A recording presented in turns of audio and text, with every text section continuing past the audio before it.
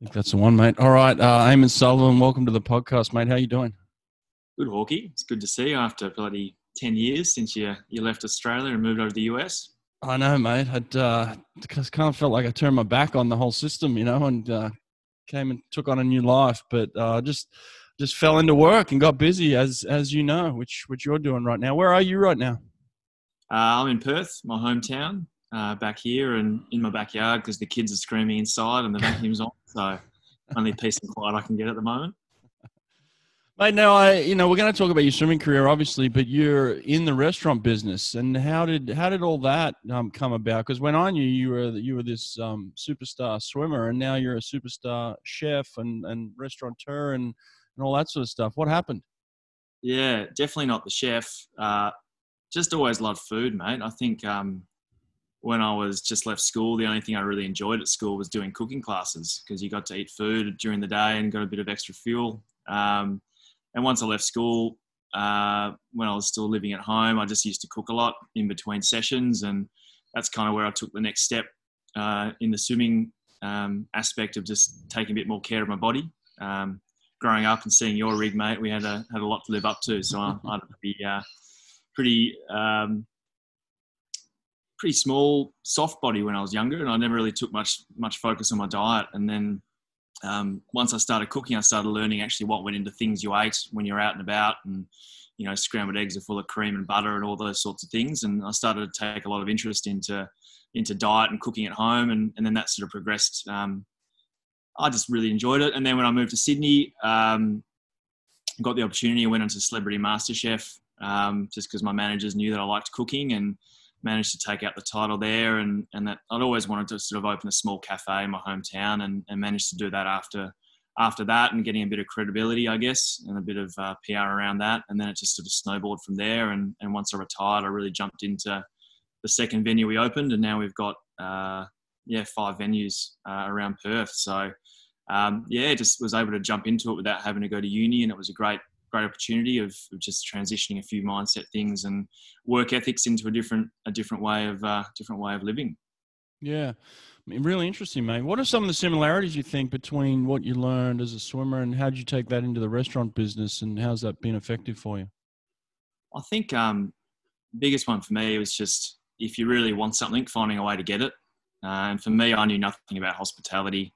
I knew how to cook food and what sort of things cafes served, and what the trends were and where the gaps were living in Sydney and coming back to Perth. Back then, there was a big difference between the quality of cafes and restaurants and the price points and the innovations in dishes. And for me, it was just research. And that was the same from a 16-year-old kid, reaching out to people like yourself when you came over to Perth, and Jason Lazak and Roland Schoeman. When I was younger, I was hungry to learn, and I was reaching out to people, finding out, and they were nice enough to get back to me and give me some time. And that's kind of how I started applying some of those things that I learned from those guys to my training. And for me, I was just reaching out to restaurant guys and the guys from MasterChef and trying to learn how to run a business. And for me, I put a lot of hard work in, a lot of hours to get my knowledge to where it needed to be to open the venues. And every day I'm still learning new stuff and trying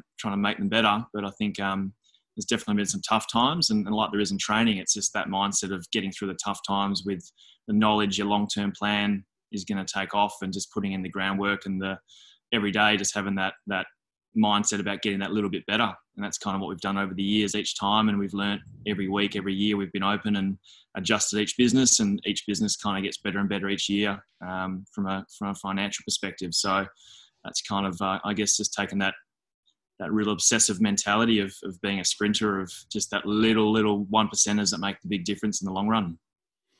Fantastic, mate. I know a lot of people depend on you for their livelihood and for their paycheck. And, I've seen what you've been doing through this period. It's been tough on all small businesses. I work for a small business myself, and I saw the stress that it had on my boss. So I'm sure you've been under enormous stress and just taking that leadership on board. And I know, a lot of people, I'm sure, are very thankful for what you've done for them over the past few months. Yeah, thanks, mate. It's definitely been, the toughest thing we've been through as a business.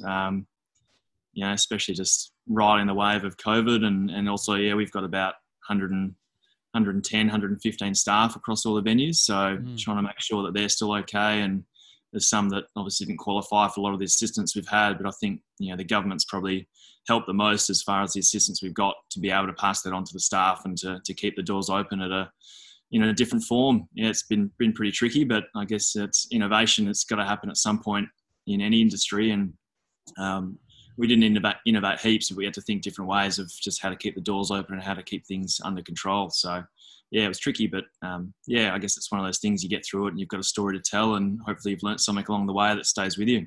Yeah. Well, mate, let's get into swimming a little bit. The first real time that I got to know you, I was coming towards the back end of my career in 2004, heading into the Olympic trials. And I qualified in the 50 freestyle, so I really didn't mess with the 100. But you kind of jumped onto the scene as a young. Was it 18 or 19 at that stage? I think I just turned 18. Yeah, 18. Wow. So like 18-year-old coming onto the stage and qualifying for your first Olympic team. Did you have expectations of making that team? And just talk me through that. Yeah, no, not at all. I think a lot of people asked me when I thought I was going to make an Olympic team, and I said it was when I touched the wall and saw I came 5th in that final and qualified for the relay. Heading into that, I'd made the Youth Olympic team, I think, earlier that year. I think it was January that year was Youth Olympics in Sydney, and I was training with Todd Pearson, who had just come back after the Sydney 2000 Games from the AIS, and obviously had been there with Climmy and a lot of the guys doing sort of that 100 metre. And when he moved to Perth, he kind of wanted to start a sprint program. He'd been doing heavily the 200 over the years, and he was trying to come down to the 100, and he was getting older as well and wanting to train a bit differently. And that's when him and Stolly sort of got together, my old coach, and came up with the sprint program that I kind of joined essentially from where I was as a 16-year-old, just doing what everyone else does, a lot of kilometres and things that didn't really suit me. And I was lucky enough that Todd took me under his wing. And again, it's just one of those scenarios that right place at the right time, training with Toddy, and his mentality of, he was they called him Hollywood for a reason. He was kind of that whole, he had the Hollywood mentality, but he also worked really hard and had a great work ethic. He was a really good role model to train alongside, and days off on a Sunday, we'd go for a 10-kilometre run, instead of just having a day off and just trying to find different ways to have fitness. So leading into that Olympics, it was mainly just probably the year leading into that is when I started getting closer and closer in those back-end speed sets with Toddy and occasionally touching him out on the wall. And I didn't think much of it at the time. And eventually I just managed to put a good 100 together and coming home pretty strong. And I think that was my strength that year, was I was coming home and I think 24.8 or 25 low that year, but only going out in a sort of 24 mid. So I was kind of even splitting it back then, which was pretty rare for me. And yeah, it just all clicked at that Olympic trials. And I think I was ranked 22nd leading into it and came away 5th in the final and went from a 51 mid to a 50.2, I think it was. So it was pretty surprising for me. And I was, especially my first go at it, going into that final, I think I was ranked 4th and I came 5th. I think I turned 7th in the final and managed to come back into 5th place. And it was a pretty surreal moment being 18. And my best mate Adam Lucas had made the team in the 400 IM earlier in the meet, and it was something that that's probably what really drove me to keep my head together in that final and make it onto that team so I could continue our travelling around the world and having fun together. Yeah, mate. Well, there's a lot of young people that are in that situation, where whether it be in Australia or the US, and they're heading into trials next year, let's say, and there's a lot of young talent around. So how do you go from being a young talent who makes the final to actually making the Olympic team? Like, what are some of the recommendations you could give to a young kid, and maybe some of the things looking back in reflection that you did well on that day? I think back then we were doing a lot of work with our sports psychologist who was travelling with us with our state team. He was just always around pool deck, and it was just part of our culture of just chatting. It wasn't necessarily in a dark room, it's a quiet room and talking about your feelings, but it was just there for that person to chat to when you might have felt nervous. And I think having Toddy around as well made a big difference. I reached out to him a lot, heading into Olympic trials. I think it was my first Olympic trials I'd ever been to. And, the difference between a normal nationals where there's not really anything to qualify for, or that's a world champs or something off the radar, but Olympic trials, there's a lot more cameras, a lot more news crews. The intensity is really there. And I think I was ready for that before I got there, even though I wasn't anticipating to make the team. Todd had done a few talks to the younger crew heading to their first nationals and first Olympic trials about what it's like being at Olympic trials, and the differences between just a normal swim meet and what we were used to as to what was coming. So I think I was mentally already ready for what was there. And when I turned up, it wasn't a surprise. I think if I hadn't have listened to that talk or had have just assumed it was a standard meet and I turned up, the reality of it probably would have made me a bit more nervous, I guess. But I guess it was just one of those meets where everything just clicked for me. I knew I was fit. I was racing well, and I just managed to have a great time and surround myself with people that calm me down. I think that's the biggest thing for me is my sort of mentality, my mindset changed over the years from when you're a up and comer with nothing to lose. It's quite easy to have fun and just focus on yourself. And it changes when you start to have a target on your back, your mentality heading into a swim meet and how you approach a swim. But that meet for me, it was all just about sticking to my routines and not getting caught away with what could happen in the future. It was focusing on the race plans we'd practiced a lot, time over time, of executing. The pre-race rituals, the massage, the swim downs, and not getting carried away and excited with what was going on, but really sticking to what we'd planned. Mate, good advice. I love it. We've all got nicknames in Australia, and you've got one that kind of sticks out to me, and I want to know where it came from. But a lot of people call you Mad Dog. Where'd you get Mad Dog from? I gave it to myself. Funny enough. It was. I think someone called me Mad Dog once, just as a joke, and I kind of liked it. And I remember we used to have to fill out a biography I think it was for Ray Warren. For the trials, you had to fill out a biography form. So I kind of had your name, your date of birth, your nickname. And I kind of put the regular one, Solo, and then I just put a comma and put Mad Dog, just as a bit of a joke. And I think that's when it stuck, was Ray Warren was commentating a race. I think it might have been that final or a semi-final. And he was like, and here comes Mad Dog swimming up. And as soon as that came out, everyone just started calling me Mad Dog. So it was kind of a joke to start with, and then it just stuck. That's awesome, mate. So talk us through the experience of the Athens Olympics, being an 18-year-old. What was that experience like at that time? It was a whirlwind. I think thinking back on it, it's kind of like what Christmas feels like when you're a kid. You kind of remember glimpses of it, but it's just so exciting and so shiny and new that the whole experience is just so blurred. And maybe it was the after parties in the second week that maybe caused that to be a little bit blurred. But the whole lead up, it was surreal. I remember, I went to the '98 World Champs when Clemmy won, I think it was 6 or 8 gold medals. And it was in Perth, and I was there every day with my mum, and we were sitting in front of his dad, and I turned around one day and gave him my hat. My mum gave it to him because I was too scared to ask him. I think I was 14 or something. It was 98, so no, 12, would have been 12. And asked him to sign the hat, and his dad took the hat and said, yeah, I'll get him to sign it. And I said to my mum, we're not getting that hat back.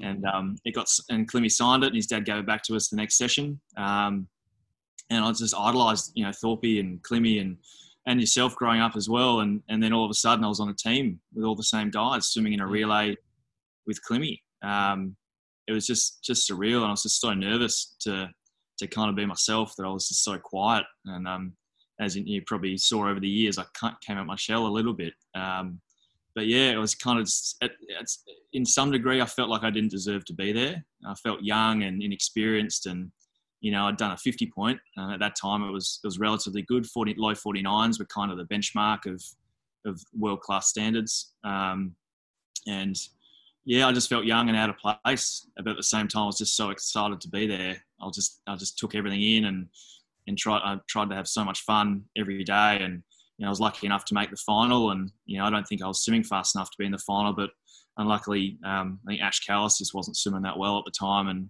he swam the heats with me, and the coaches decided to put me in the final. So all of a sudden, I'm in an Olympic final in my first Olympics, swimming with Thorpe, Climmy, and my training partner and mentor Todd Pearson. It was just an unreal meet, and I shaved my head stupidly just because I wanted to be part of the boys, and I think it was Hacky and Climmy decided we'd shave my head, so I had a bald head with a white head because it wasn't suntanned, and just this skinny, awkward kid swimming half decent in his first Olympics. It was just surreal. Yeah, mate, I'll be honest with you. You know, at the age of 29, which I was at the Athens Olympics, I'd seen kids come and go. You know, to be honest, I'd seen kids just like you, kind of flash in the pans, make it at the skin of their teeth. You know, fifth place, and then get on a spot, and then never see him again. You know, to be honest, and I thought you may have fallen into that category, and so I want to talk about how you went from that to becoming world record holder, no doubt about it. But there certainly was a funny story at the Olympics, and I don't know if you want to talk about it or not. But there's an epic after party story where you end up in hospital. Do you want to share it or not? Yeah, we can. It was a bit of the story kind of evolves depending on who tells it. I know parts of it, I guess, but I think it was the first night, and the first night after swimming had finished. First night after swimming, yeah, not the first night of competition.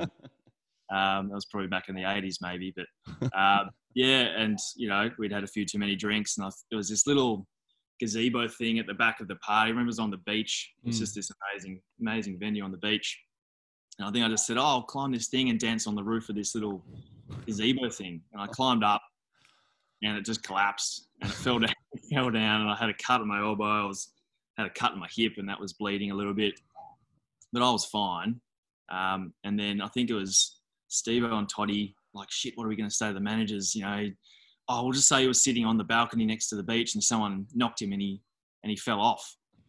And we thought that was a smart plan, but then because of that, they're like, we got to make sure he didn't, you know, get concussion and everything. So they took me to the hospital to get my, I think it was a stitch in my hip where I just had a little puncture wound or something. And they're like, he got knocked off a balcony, and the doctors are like, we'll have to, you know, scan him and make sure he doesn't have concussions. So I'm sitting in this X-ray machine and this MRIs whirling around my head, and we couldn't understand what they were saying. And I think the team managers was like, just said to the doctors, just keep him in for 2 days to keep him out of trouble. And I ended up spending 2 days in the hospital with these just no connection to the outside world. My phone was dead.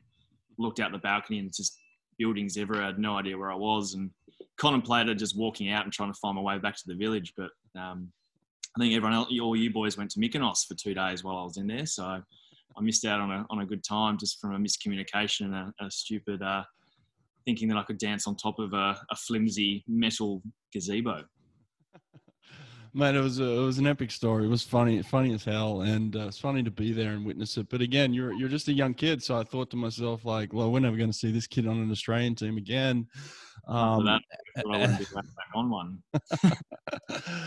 But mate, you go on and have incredible success. Obviously, you become world record holder in multiple events, and Olympic medalist and all sorts of different things. So it's an interesting path from where you were to where you get. And so I certainly want to go across a bit. I mean, you did have injuries throughout your career, and they started, I think, in 2005, and I think you ended up having like 6 hip operations. Is that correct? Yeah, 5 in total, and I think it started in 2003. So I'd already had two hip ops before the Olympics in 2004. Wow. Yeah, just unlucky. I had shoulder injuries since I was 15, just bursitis, tendonitis, just ongoing all the way through my career. 5 arthroscopes in my hip, just from torn cartilage, which is just random. Subluxed vertebrae in my back, just dislocating fingers, finishing in races, and just breaking, fracturing heels in training accidents, and just stupid things all along the way. And a bit of unluckiness. Unluckiness, is that a word? A bit of bad luck along the way. I think looking back on it, it's kind of the periods where I was injured the most, I actually swam better. And the periods where I wasn't injured, I actually got to the point where I was overtrained and fatigued and really didn't swim that well. And that was probably something I didn't realise until I kind of made my comeback after 2 shoulder surgeries and was doing 20% of my normal workload. And went I think a 21.6 in shorts or 21.8 or something after six months training. And the penny drops just as I was about to retire that, the type of sprinter I was, I didn't need to do the kilometres, and those injuries probably actually helped me over my career actually have a longer career. I think if I had not had them, I would have been a different swimmer.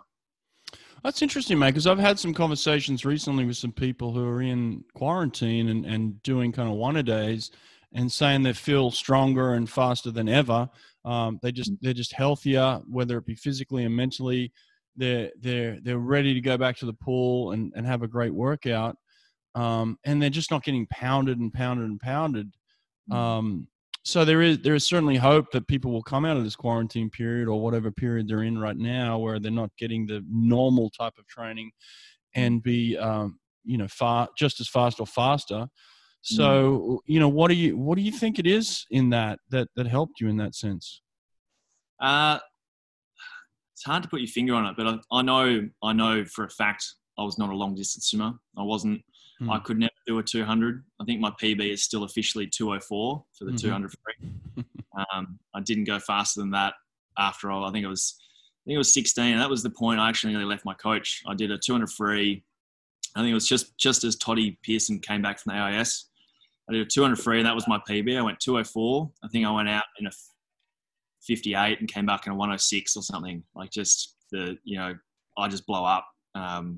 Even the 100 I'd blow up, but I just couldn't do it. My shoulders just couldn't handle long distance in training, and my anaerobic capacity in anything over 100 just wasn't there. I just couldn't do it. I couldn't train for it. The 2 kilometre time trials you used to do as kids, I'd feel great the first 400, and then I'd just fall apart, and then I'd just get slower and slower. My shoulders would burn.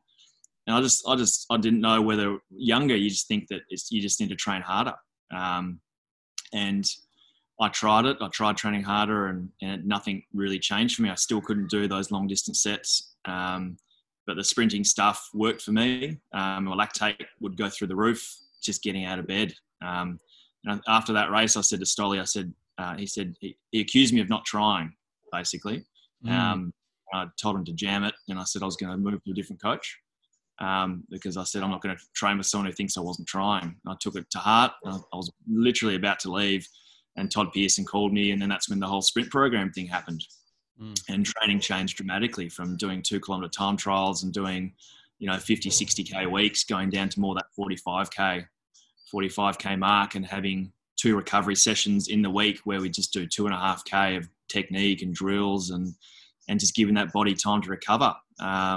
And I went, over the years, I never swam more than 100 meters freestyle straight. If I was doing a set of 4x2s, I'd do 100 free, 50 back, 50 free, just to get my shoulders to recover. Because what I found was when I tried to swim with longer distances, my technique would fall apart, and I'd just be practicing bad habits.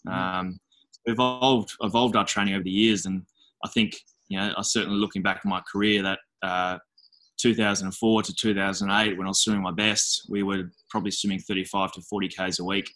When I moved to Sydney, we changed environments and had new guys swimming with us, and it kind of felt like that.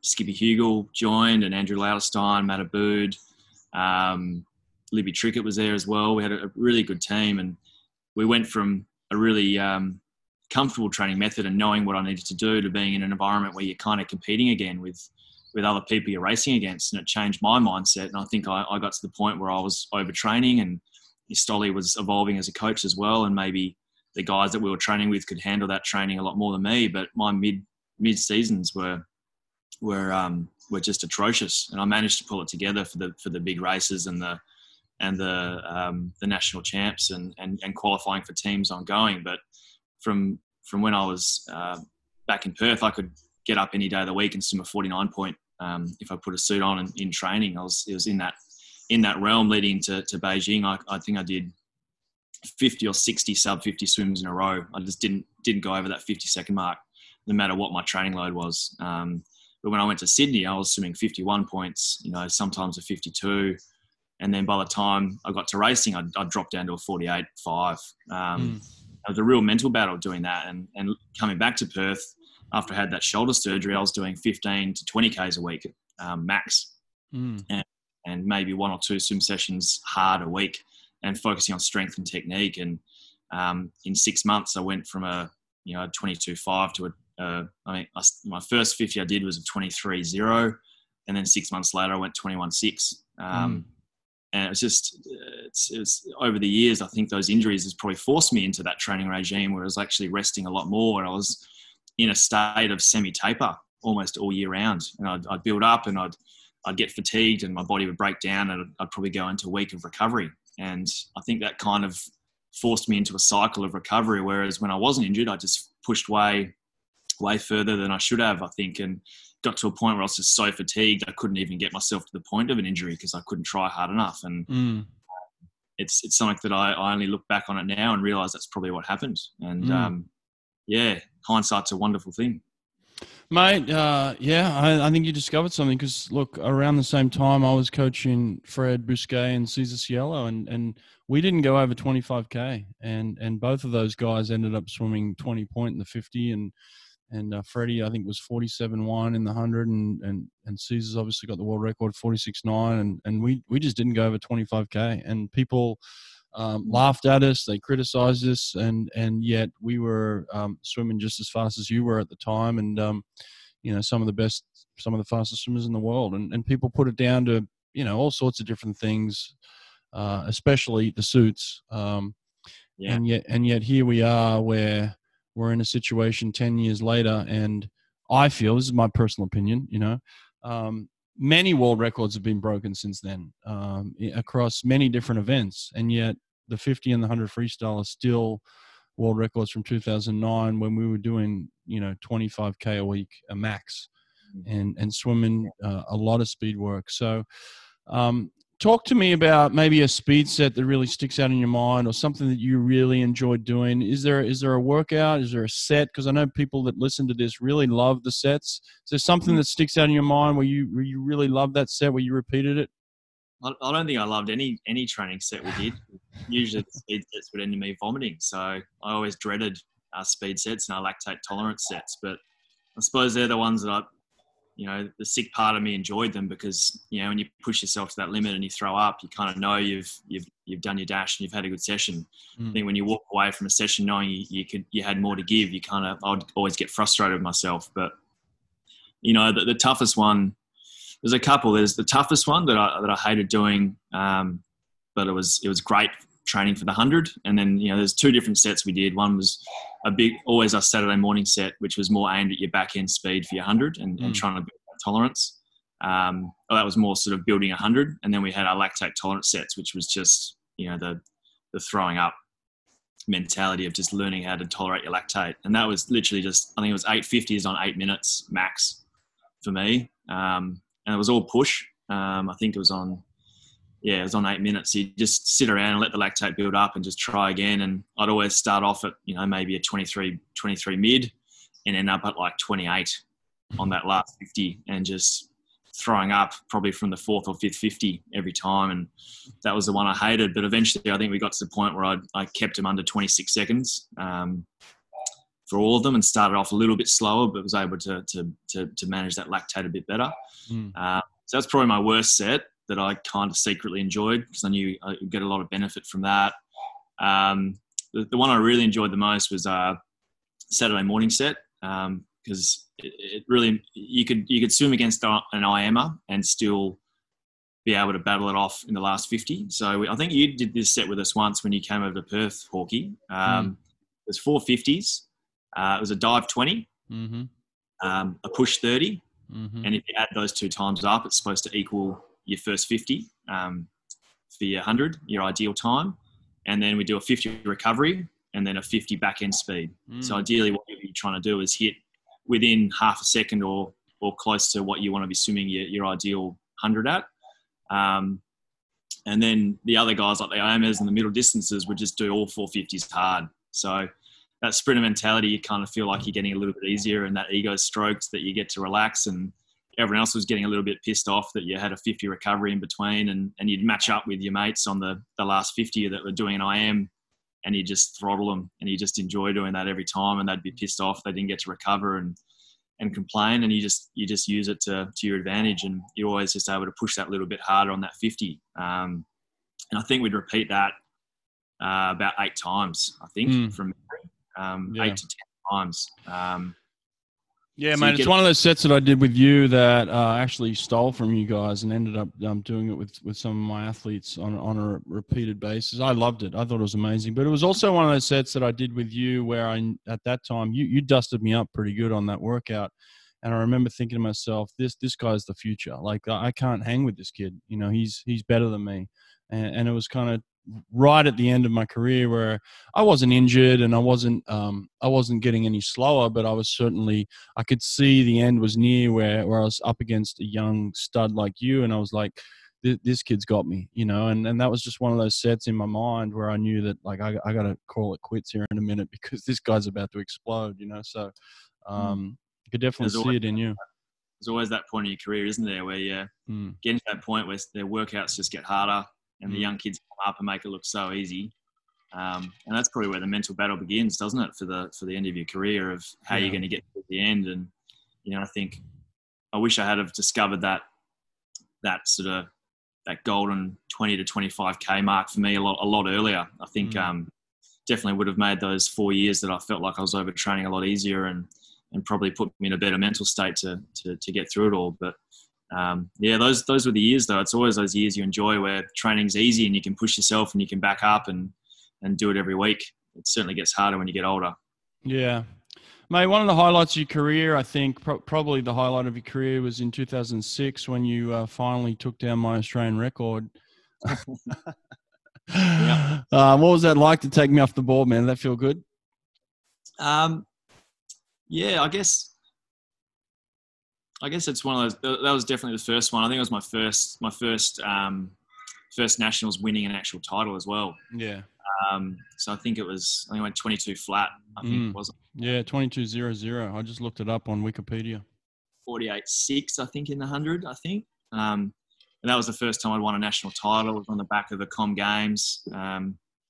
Pretty fun Com Games we had in 2006, I think, and then we had the World Champ Trials in December, I think, that year. So it was kind of like pretty close, and there was a Pan Pacs in between. So there was a lot of racing that happened that year, and just lucky enough to have a lot of practice. And yeah, I think for me, that turning point after. I think when you asked before about that turning point of going from a relay swimmer as a young kid to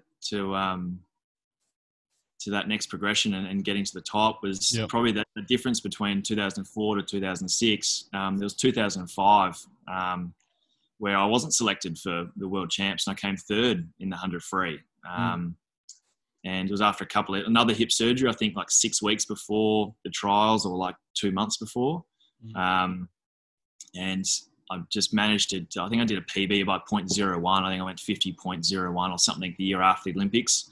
And that was 2 months of not being able to kick my legs, and 6 weeks before trials I was able to start kicking, and I came third. I thought that was enough to get on the relay team, and Tomo decided not to select me and choose a relay team from guys that had made the team from the 200s, and they ended up getting a silver medal.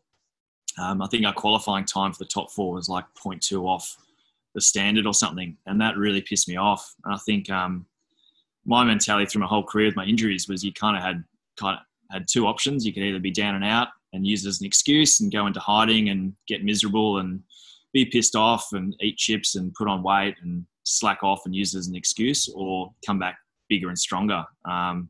And for me, with the hip surgeries, I kind of didn't have a choice. I could always strap my legs together, and I could go to the gym and do chin-ups and shoulder press and everything else with my arms. And that's kind of what I did over those hip surgery processes, was I just hammered my upper body. And that's where I got a lot of my power to weight ratio, was just hammering the chin-ups, and, you know, went from a scrawny kid barely being able to do 10 in a row to being able to do, 3 sets of 20 chin-ups. And I think my max was 65 kilos for 1 rep in chin-ups when I weighed 75 kilos, I think, or 78. Mm.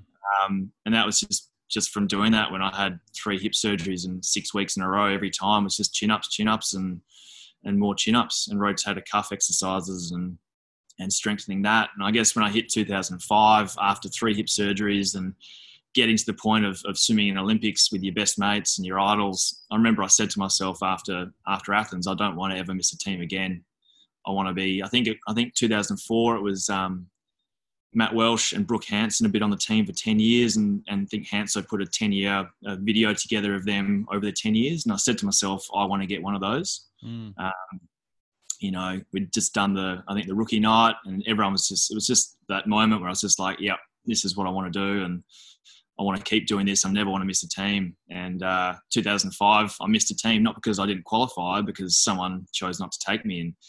And I remember the World Short Course trials were right on the back of Orlando.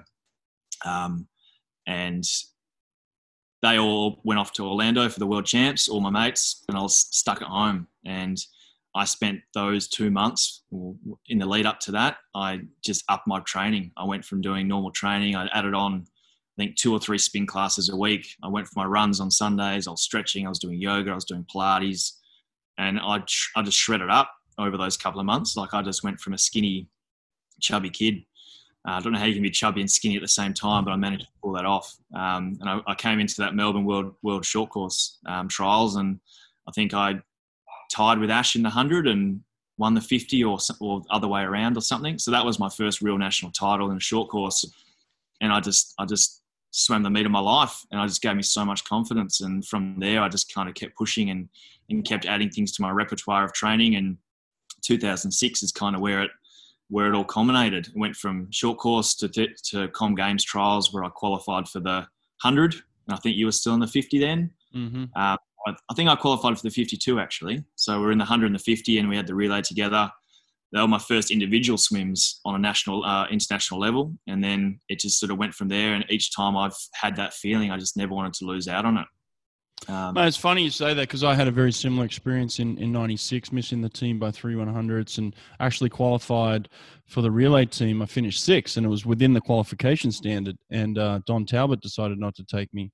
And I remember thinking, for many years after that, that I'm not going to be in that position again. Like, next time I get a chance to make the Olympic team, I'm going to take it out of their hands, and I'm going to make sure they have no choice but to take me. Like, I'm going to win the event. Like, my mentality before that was, I hope I make the Olympic team. And then my mentality shifted to, no one's going to beat me. No one's going to stop me from making this team. They have to take me because I'm going to win. And it sounds like you had a very similar shift in mentality, going from just a relay type guy, or, someone right there, as to someone who says, no, why, I'm going to take control of this. I'm going to start to win these events, and I'm going to start to become the dominant sprinter, and they've got no choice then. So it certainly is a mental shift, right? Yeah, I think especially in sprinting, you kind of have to be up yourself, I think I remember seeing you strut around in your singlets and your spandex when you were doing weights, and you were quite happy to get out of the pool when everyone else was still swimming laps and stretch. And, you've got to take that sprinter mentality. I had an incredible physique at the time. I couldn't disguise it. No, you still can't, mate. It still comes through. But you really do. And I think that's where, you see a lot of sprinters over the years, and some that that can train really well. And I'd get tailed up in training time to time as well. And when it came time to the race, they wouldn't go much faster. And there is a big difference from training well and racing well. And that comes from confidence and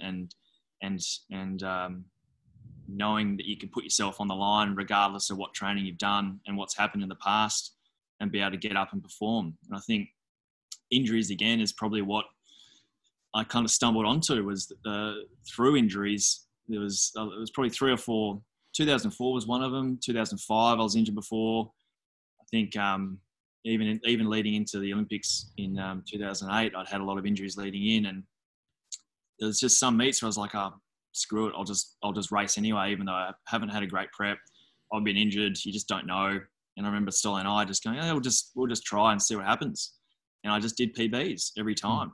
And I guess that gave me a lot of confidence over my career of like, well, I may have only been training for 3 months, or I've had this injury, but seems to work every other time, so we'll just do it. And that turned into a different training program, which turned into just being able to get up and race whenever I wanted, and I had confidence every time I raced, despite what I'd done in training. So that was part of it, and then I just started to have fun with it. You know, you play mental games with people, and it's all part of it, right? I know you were I think that 2004 Olympics. I remember after the semi-final in the 100, you said, "Oh, that's good, mate. Just don't go any faster," because and you just throwing a bit of chat around and having that sort of attitude, as opposed to, I hope I'm going to win, to being a bit more, well, they've got to do a certain time to beat me.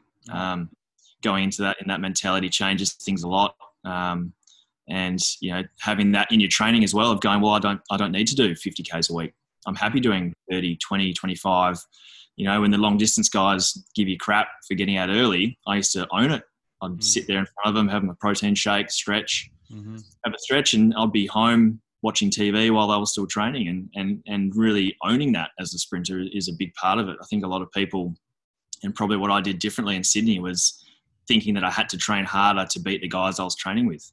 And that's probably what put me down most of the year, but I still managed to get up on race day and still swim pretty well. But it made the rest of my year pretty hard to deal with as well. You're just getting towed up and training every day. Accepting who you are as a swimmer and understanding what your training style is, because everyone's different end of the day, and not trying to be someone else is, not just a life lesson, but a sprinting and a training lesson, is you can't train the same as someone else if your body can't do it, and you've got to accept it and own it, and still have your confidence when you get up on race day that you've done the hard work that works for you. Yeah. True, mate. And I agree with everything you said, and I love it. Thanks for sharing that. 2008 was a breakout year for you. I mean, in terms of breakout, you go from being a good sprinter to one of the best in the world, if not the best, breaking world records in both the 50 and the 100 freestyles. So it was an incredible year for you, and I want to kind of talk about it a bit, but I do want to be honest with you a little bit from my perspective. I started coaching straight off 2006. You and I were teammates, and you and I ended up winning a silver medal in the 4x1 in Melbourne at the Commonwealth Games. So we were very close teammates, and I consider myself a mentor of yours in a way, because I was 10 years older. So I took that honor on, and I loved it. But then I jumped straight into coaching, and I just happened to be put with two of the best sprinters in the world, in Fred Bousquet and Cesar Cielo. So when 2008 comes along, it was weird for me, man. Like it was. I see you as one of the fastest swimmers in the world. It makes me extremely proud to see where you're at. But then on the other side of it, I'm coaching two of your competitors, and I want to beat you, And so it was a very awkward situation for me. And even seeing you at the games in 2008 felt awkward to me. I don't know. Did you get that same sense as well? Not necessarily. I think we were both just in the zone where you didn't want to stop and exchange pleasantries really in the lead up, because there's just so much going on. But it's probably more hard after the races, I'd say, when things didn't go to plan and everything. But I think that mutual respect's always been there, and it was just, you're just in that zone. For me, I was in that had the blinkers on, and I was just going forward and trying to get through everything. But certainly, it's credit to you as well, getting those guys to where they got to as well. Well, I mean, look, honestly, you pushed us, because you broke the world record first. You were the one taking down the world records, and certainly in the 50, I think was the first one, right? You ended up breaking it a couple of times, right? I think you broke it in January where you went 21.5, and then I think you broke it at the trials where you went 21.2. So it was like this. You ended up breaking Popov's record, which stood for many years, and Popov's the legend. So you take him down, and then a month or two later, you drop it even further by another 0.3. So you took a massive amount of time off the world record. What was that period like for you? Funny enough, it was on the back of another injury. So when you think about that, I just come back. When I broke it, I'd come back down from Thredbo. Thredbo's a altitude training? Slightly altitude compared to Flagstaff and other ones. It's probably a couple of steps up a mountain, but it's an isolated place, and it's a nice way to get away. And it was probably a point where I got to a bit of overtraining, and my testosterone levels were just so low that I was just struggling to get out of bed, and I had no sex drive and everything, and it just felt flat as a human. And I remember going up to Thredbo. It was basically a recovery training camp for me. We'd done a lot of hard work and a lot of racing leading into that earlier in the year, and we were supposed to be doing a big chunk of hard work up at Thredbo, coming down to race at the New South Wales State Champs.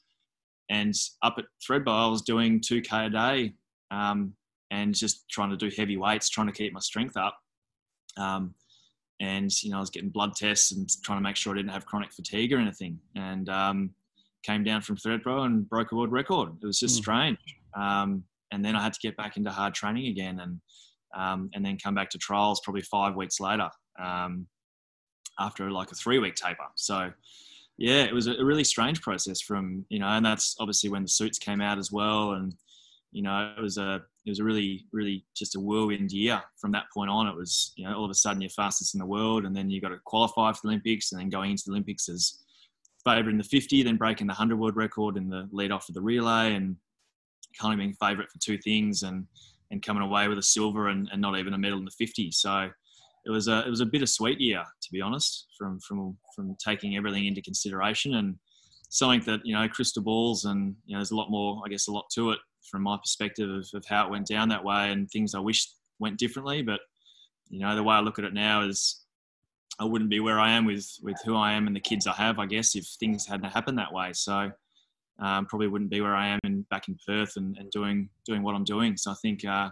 love what I'm doing now, and everything happens for a reason. It's hard to see it that way, but it was one of those things, and wish it went differently, but things have happened a certain way for a reason.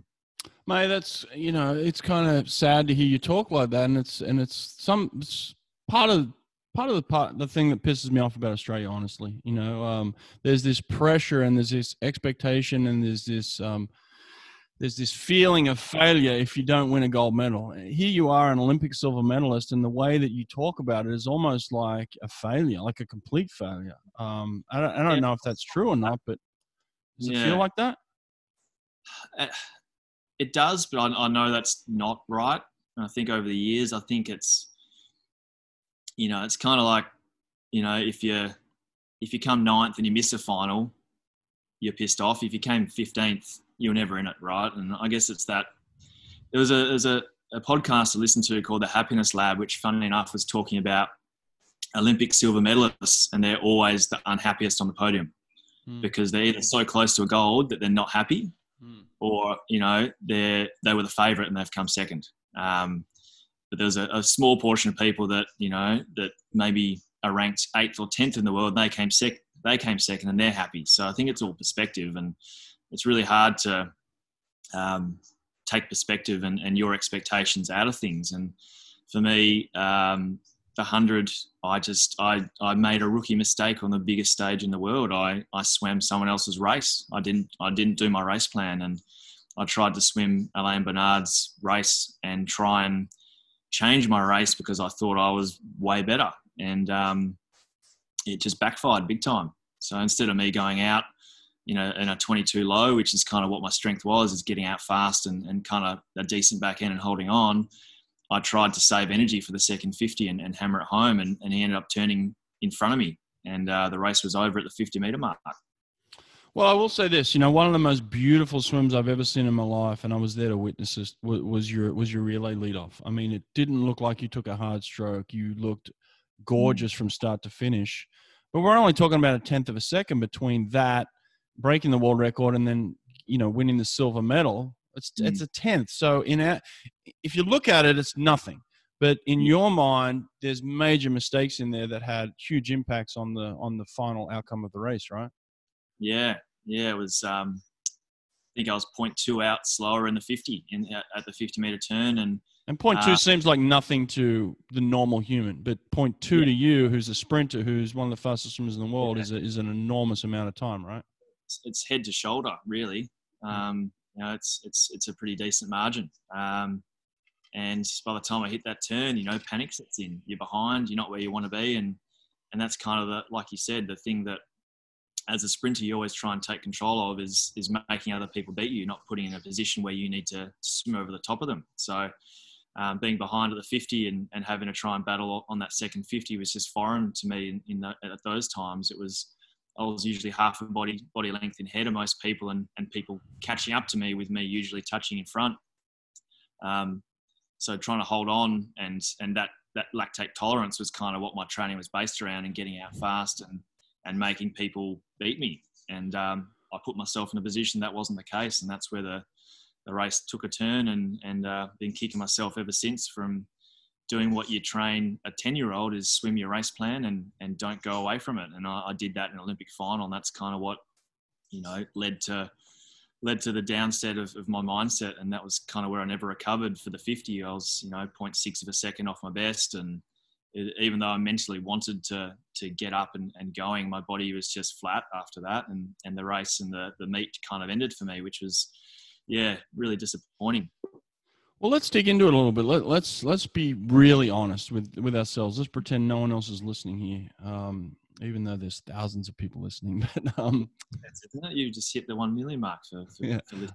I think so. Yeah, it's pretty close. But no, listen, seriously, the race wasn't lost at the 50. The race was lost way before that. It was either lost in the warm-up, or on the way to the warm-up, or in the ready room, or it was lost right behind the blocks. But it was lost before the gun went off at some point. Like what? So what's going on? Like what's going through your head? You're a world record holder, your favorite. Is that replaying in your mind before the race? No, I think I was, again, I was confident, which is great, but I was confident enough that I changed what was working for me. And I remember me and Stolly talking, going, well, I'll get out. I'll get out with him on my shoulder. So right there. So you're thinking, I'll get out with him. So you're thinking, I'm going to swim his race straight away, even in the race plan. I was comparing my race plan to where he was going to be, as opposed to just focusing on what I was going to do. So gotcha. Related to him, and in that mindset, I was like, well, I can, not push it as hard this first 50. And I remember it was probably at the 25 meter mark, he just dug in and went, and I was in my groove, and before I knew it, he was kind of in front, and that rattled me. And that's all it took. Simple thing. Mm-hmm. And that's probably what's the most disappointing thing for me. Not getting silver. I think if I had did my race plan and come seconds, there's nothing I could have done better. When was that talk about the race plan? Was that after the prelim, like directly after? Was it back at the village? Was it right before the race? I think it was before my warm up, kind of before or after my warm up, I think. And before that, we just never talked about people. It was just what I was going to do, getting out and around a 22 low, whatever it was going to be, save my legs for the last 50, whatever it was. And I think we both kick ourselves for that conversation. It was, that's probably the only disappointment I have with that race. It's not the silver. It's not the expectations or the weight of the expectations other people had. It was I didn't swim my race, and that's the only thing you can get annoyed at as a swimmer, is if you walk away and know that you didn't try hard enough, or you didn't do what you planned. You can't factor in anyone else's races. So the fact that he went 47.2, if I had gone 47.4 but still done my race and got out in front and died in the arse, there's not much more I could have done. But the fact I swam his race was the biggest mistake he could have made, and I knew that I should have done better. Well, listen, mate, I appreciate your honesty there, because I think it's important to pinpoint when it actually happened, because it happened. It didn't happen in the race. I know that for sure, and through my own experiences and through my own failures with some of my athletes, I know it didn't happen then. And so to pinpoint actually when it did happen, when the decision was made to swim his race, is very, very interesting. I think is very important for current athletes to understand that you can make that mistake at some point, but as soon as you make that decision to swim someone else's race, you're putting it in their hands, and you're going to create panic once you're in the pool yourself. You're not going to be in control. Yeah, the first time I'd done that for a long time at the biggest stage in the world. So kind of the perfect example of what not to do when you get in that situation. That's, when we look back on when I was 18 in that the final to make the relay for the 2004 Olympics, I didn't think about anyone else. I was thinking about myself, and that's the difference.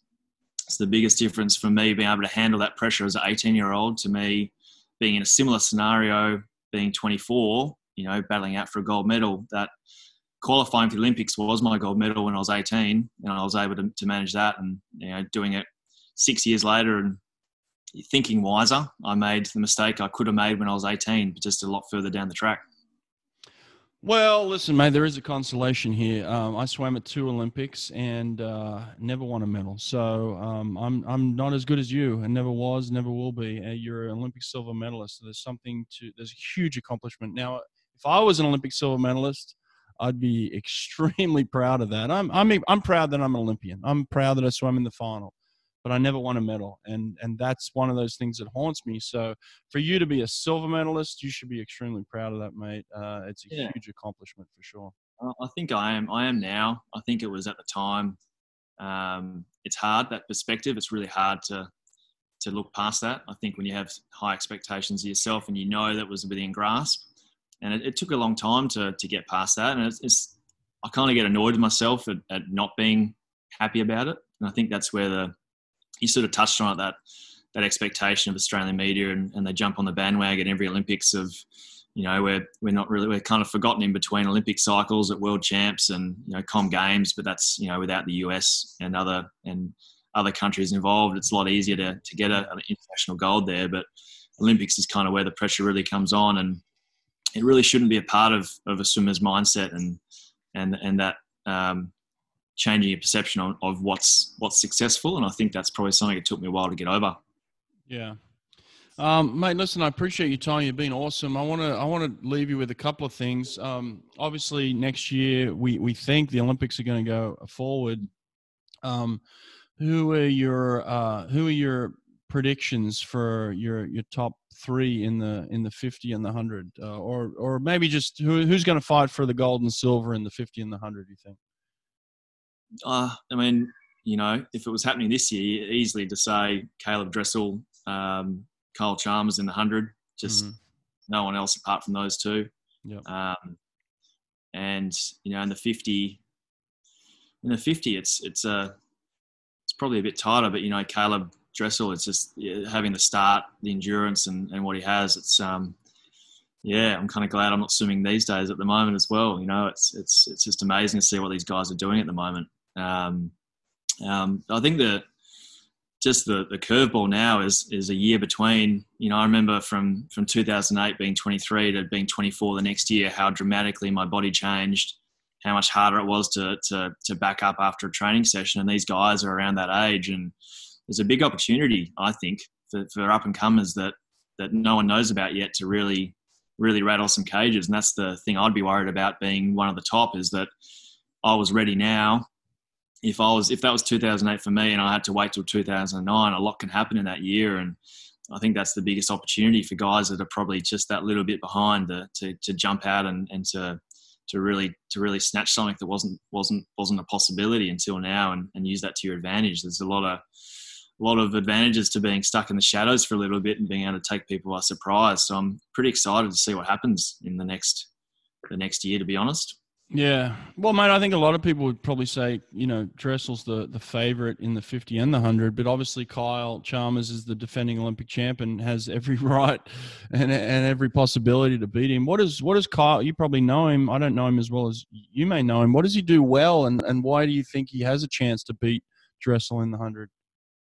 I think he's got the right mindset, and I think that's what a lot of sprinting comes down to. You can be the fittest, the fastest, the strongest, and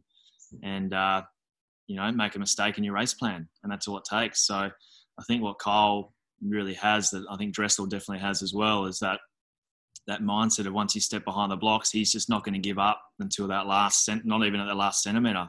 He gives up once he's touched the wall, and you can see it in that back end. I think Dressel's got that speed and to get out in front of him. But I know if Kyle's close enough in that 50, that's the thing you just can't account for on a race day at an Olympic final, is that last 10 metres.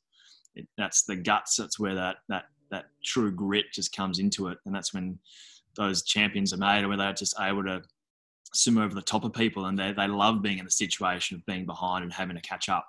I think that's the difference between, that my style of swimming where I tried to get it in front and not give up and not lose, whereas Kyle loves being behind and just motoring people down. So I know if he's in with a sniff at that 50, even at that last 25, that's where he becomes the favourite. You see that gap. It's only maybe a difference in that much, and that's when you know Kyle's got a chance. Yeah. Well, mate, you had an incredible career. When did you decide that was enough? How did you decide to hang it up? It was after I made my comeback. I had the year off and had my 2 shoulder surgeries, and got into that new mentality of swimming and just training hard when I needed to, and doing sort of 20 to 25 Ks a week, 15 Ks I think it was, and qualified, won the 50, went 21.8 I think it was, or 21.6 after a few months, but I had to get another shoulder surgery. My shoulder was still playing up, so I qualified for the Com Games team, and went straight to shoulder surgery the week after, basically, and tried to get a shoulder surgery done and try to get back for the Com Games. I think it was 3 months after, 3 or 4 months after. So did that, did the recovery, doing all my rehabs as I usually do, and then got into training again we were in Singapore training camp, and started training and my shoulder was just sore again. I remember I got home and I was with my now wife back then, and I was just miserable, and injuries always made me miserable. And that's when I turned to cooking and therapeutic things that I just really enjoyed that took my mind off swimming. And she just said to me, "You're miserable." And I said, "Yeah, I just, part of the injury process." And she said, "Well, why do you do it if you're so miserable?" And no one had ever asked me that before. It was just part of who I was. I just get grumpy and annoyed that I was at home when other people were training, and I knew that I was missing out on improving. And no one had asked me that before. And I said, "You know what? I don't know." And I quit the next day, basically.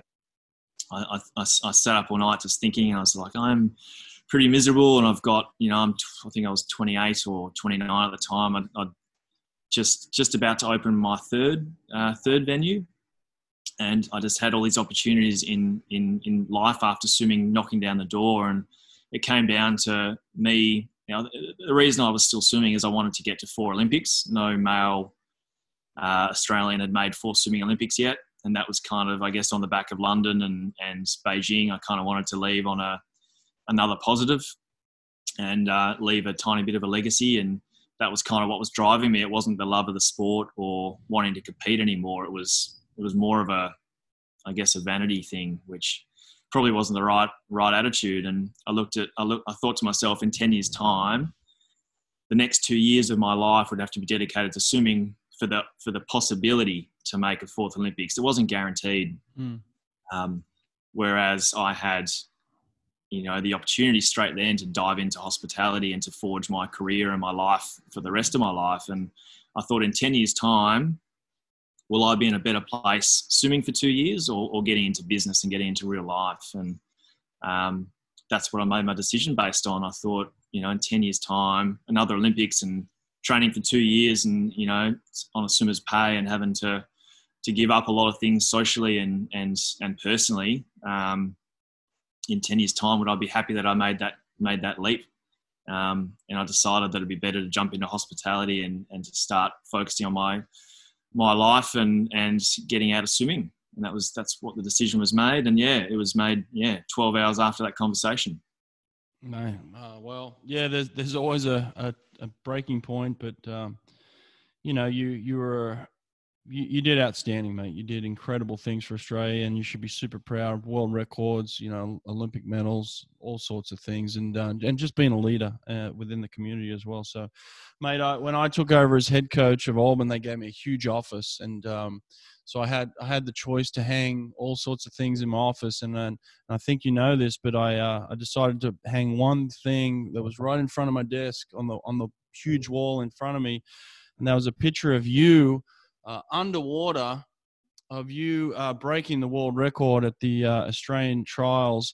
And the picture is actually of just pure perfection in technique, where you are aligned up so well that Like I said, it's just perfection. This photograph, I think you've seen it, but it was just one of those things where I wanted people to walk into my office and say, that's perfection in technique. And that's one of the things that you did so well, is that your technique was flawless.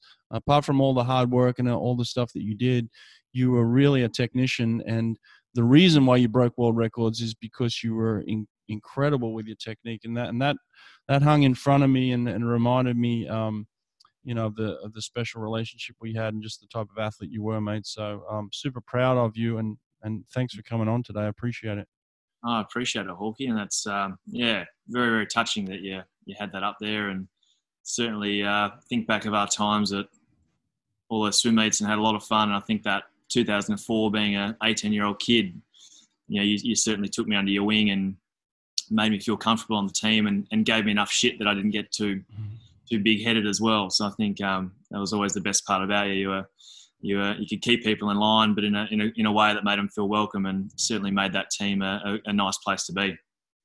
Yeah, mate. Well, listen, you're a legend. I'm glad you're on my podcast, because I only have legends on it. So you're one of them now. And thanks for coming on, mate.